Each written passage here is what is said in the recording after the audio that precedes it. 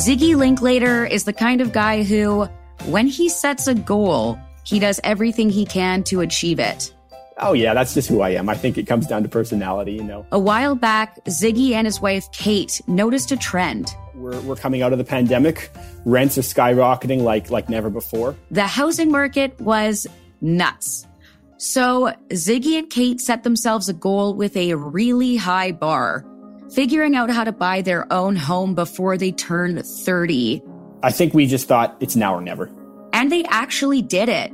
So we purchased a 2-bedroom, 2-bathroom, just under 1,000 square foot condo in Port Coquitlam, BC. It's got big windows that's going to let in natural light. It's got oversized ceilings and, of course, a large balcony where I'm going to grow maple trees, and we are going to be able to sit back and enjoy it this summer.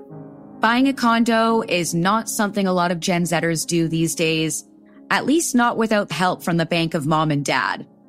In a couple of minutes, Ziggy's going to tell you how he and Kate pulled it off. I'm Bianca Rego, and welcome to Fireweed, a podcast brought to you by the British Columbia Institute of Technology. Fireweed is the first plant to grow after a forest fire. It's known for its resilience and adaptability. Today, we're talking about real estate, the dream of owning it, and what Gen Zers have to do to get it. They're redefining real estate investment. In Fireweed, we're exploring stories of adaptation and meeting people who are shifting their behavior for our modern world. Do you have a great story of shifting your pattern to suit the new now? Email us at fireweed@bcit.ca. Trying to buy a house anywhere in Canada right now is the kind of thing that will make you crazy. I'm a millennial, and even for my generation, buying a home is incredibly difficult. I can only imagine how frustrating it could be for a Gen Z. In fact, a recent survey showed that more than half of Canadians under 30 have just given up on the dream of owning real estate. We asked a few BCIT students what they're hoping for, and here's what they said. I think my chances of ever buying a house just outright is probably pretty low, but maybe 60-70%.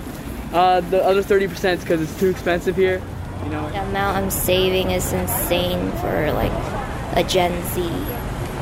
You literally have no free time, no fun. It's a tough luck trying to find a house under $1 million.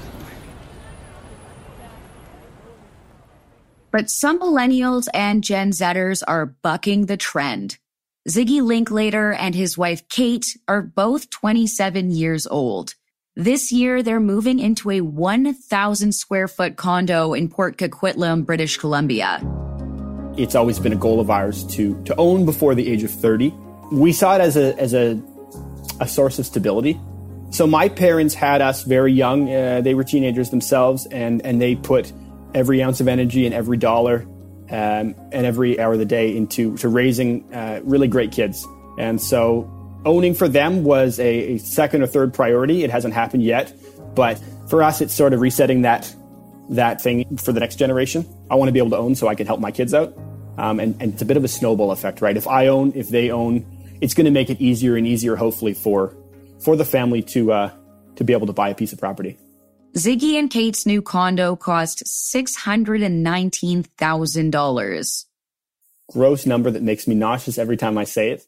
Kate works as an educational assistant, and Ziggy owns a small digital content studio. Even with their combined incomes, they knew they'd never afford a home without making some big changes. So we spoke with a mortgage broker last year before purchasing, of course.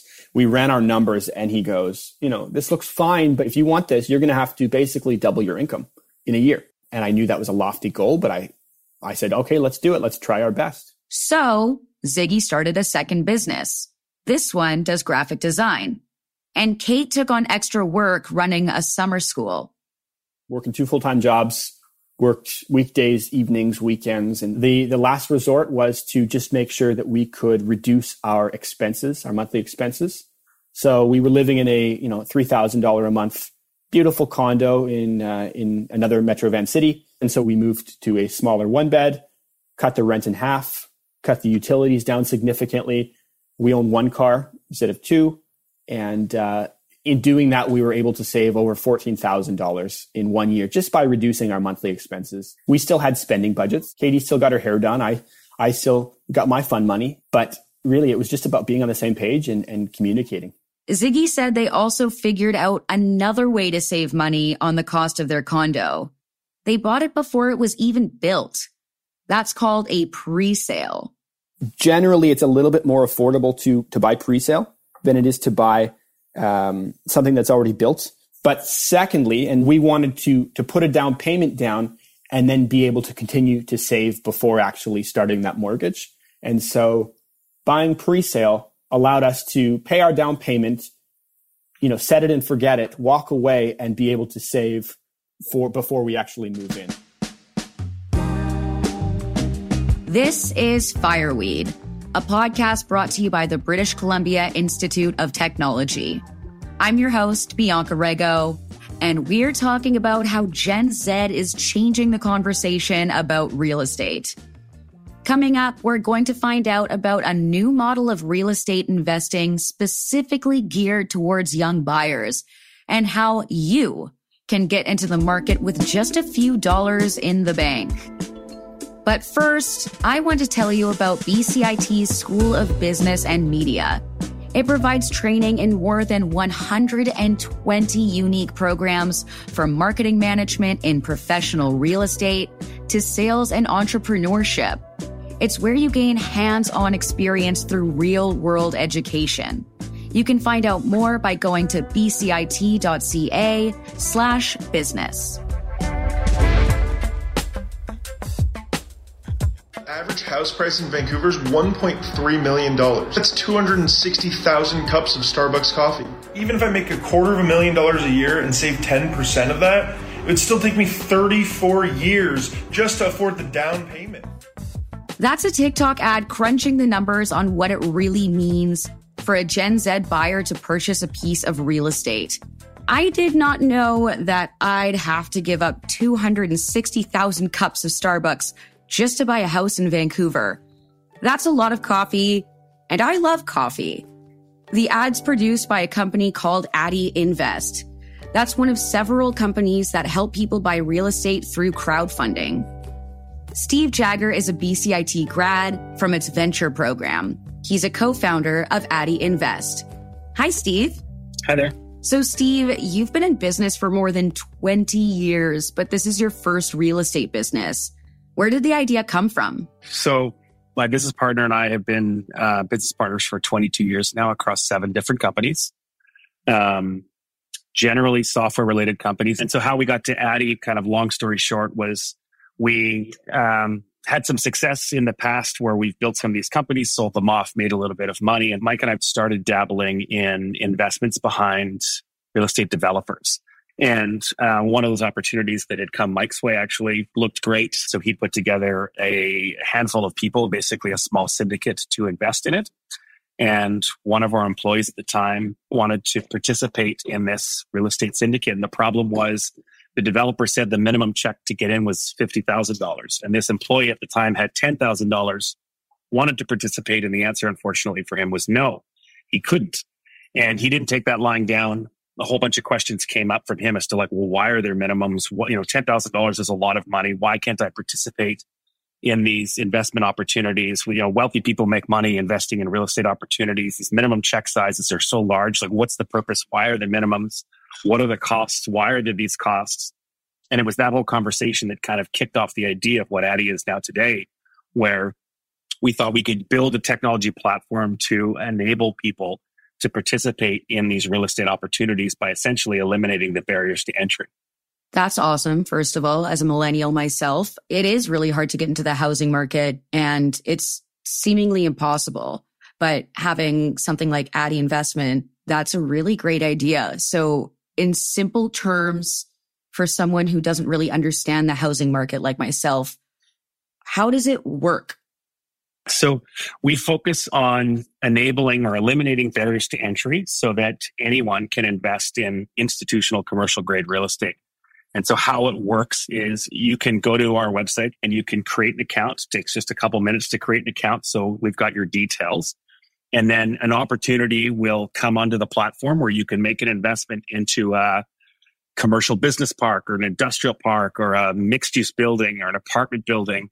And you'll have the opportunity to invest $1 up to $1,500 of that specific property.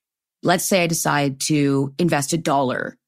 How would that affect my ability to grab the return of that dollar through my investment? Yeah, so there's kind of two sides to it. One is the capital appreciation of the property, and the other is the cash flow or distributions or dividends that come out of it. To give you an example, we invested in a Starbucks building in Chilliwack, BC. Starbucks is the tenant. It has a drive-through. The building's a couple years old.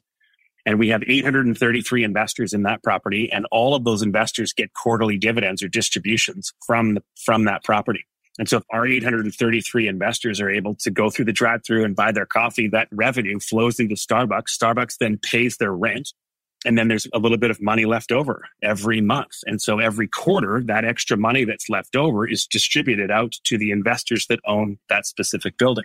And so if you put $1 in or you put $1,000 in, you'll get the same percentage return as everybody else. Just the dollar amount will depend on how much you invested. Okay, so the dollar amount will depend how much you get back, depending how much you put in. Yeah, if I put $100 in and you put $200 in, and I get a $10 dividend or distribution, you're going to get a $20.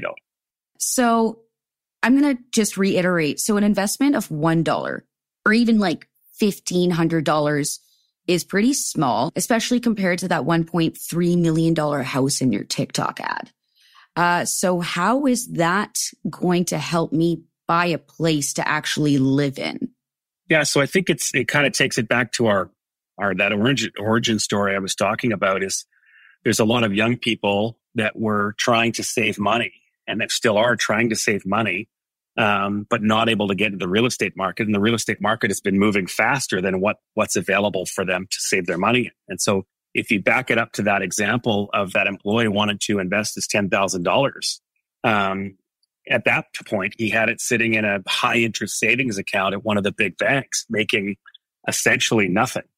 Meanwhile, this opportunity that was available for people with $1 million, or in the syndicate case, $50,000 slices, were making 20% annual returns.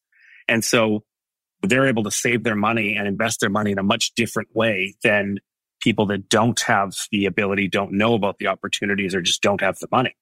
And so by us breaking down those barriers by using the technology, we can enable someone who has a smaller dollar amount to be able to participate like a wealthy investor does. And be able to save and invest in the same way that wealthy people currently invest. I see. Okay. So how does that help me buy a house? It doesn't. We're not giving you access to a single family house or a condo.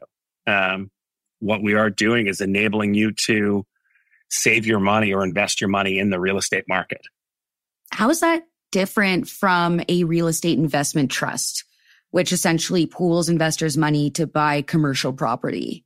Yeah, it's a good question. So a REIT is a basket of properties. So if you invested in the Canadian Shopping Malls REIT, you would own shopping malls across the country. So you might own some shopping malls in Vancouver and Toronto, but you'd also, own some in Calgary, Edmonton, Winnipeg, Halifax, wherever. What the big difference is with Addy is we enable people to invest in a specific property. So that when you invest in that Chilliwack Starbucks, you're not getting Starbuckses across the country. You're not getting Starbuckses in Edmonton and Calgary. You're getting that one specific building, and you own a slice of that one specific building. That's so interesting. So why does it matter if they know the exact property they bought into? Yeah, I think this is a neat thing from Addy's point of view. When we invest in a property, we enable like the tenants of an apartment building to invest in their apartment building that they're also tenants in, if Addy comes and participates in the building. Or the Starbucks is another great example where we have 833 investors in that property. We know, myself included, when I'm driving out that way, I'll drive past 50 other Starbuckses to stop at my Starbucks because I own a piece of the building. And so we know we drive economic benefits to the commercial tenants because our community of investors want to be a customer of many of the commercial tenants that exist within the buildings that they own because they know where their distributions are coming from. The distributions are coming from that tenant paying rent. And so for them, it's a kind of a symbiotic relationship. So will I have more money in the bank at the end of everything? No guarantees. When you make an investment, you are putting that money at risk. Essentially, if you make a $500 investment, you are putting $500 at risk. Is it safer than the stock market? I can't give you any advice on what's better. Stock market, real estate, crypto, we're not allowed to give any personal or any investment advice at all. The best thing to do would be to talk to your investment advisor that knows the details about you and your world and what you're doing and all of that. I can't comment. Steve, thank you so much for taking the time to speak with me and for teaching me more about the housing market. I really appreciate it and I learned a lot. So thank you so much. No problem. Thanks for having me. This is Fireweed, a podcast brought to you by the British Columbia Institute of Technology. I'm your host, Bianca Rego, and this has really got me thinking about what younger people need to do to buy their own homes these days in Canada, especially in Vancouver. And it's so interesting to learn about other innovative ways to invest in real estate without even moving into the place. I'd like to thank my guests, Ziggy Linklater and Steve Jagger. If you like what you heard, I hope you'll keep on listening and sharing episodes. Help us spread the word about some of the incredible adaptation, ingenuity, and resourcefulness we have in this region. If you have a comment on a story or an idea for an episode, reach out via email, fireweed@bcit.ca. Thanks for listening. Fireweed is brought to you by BCIT, with story and audio production by Jar Audio.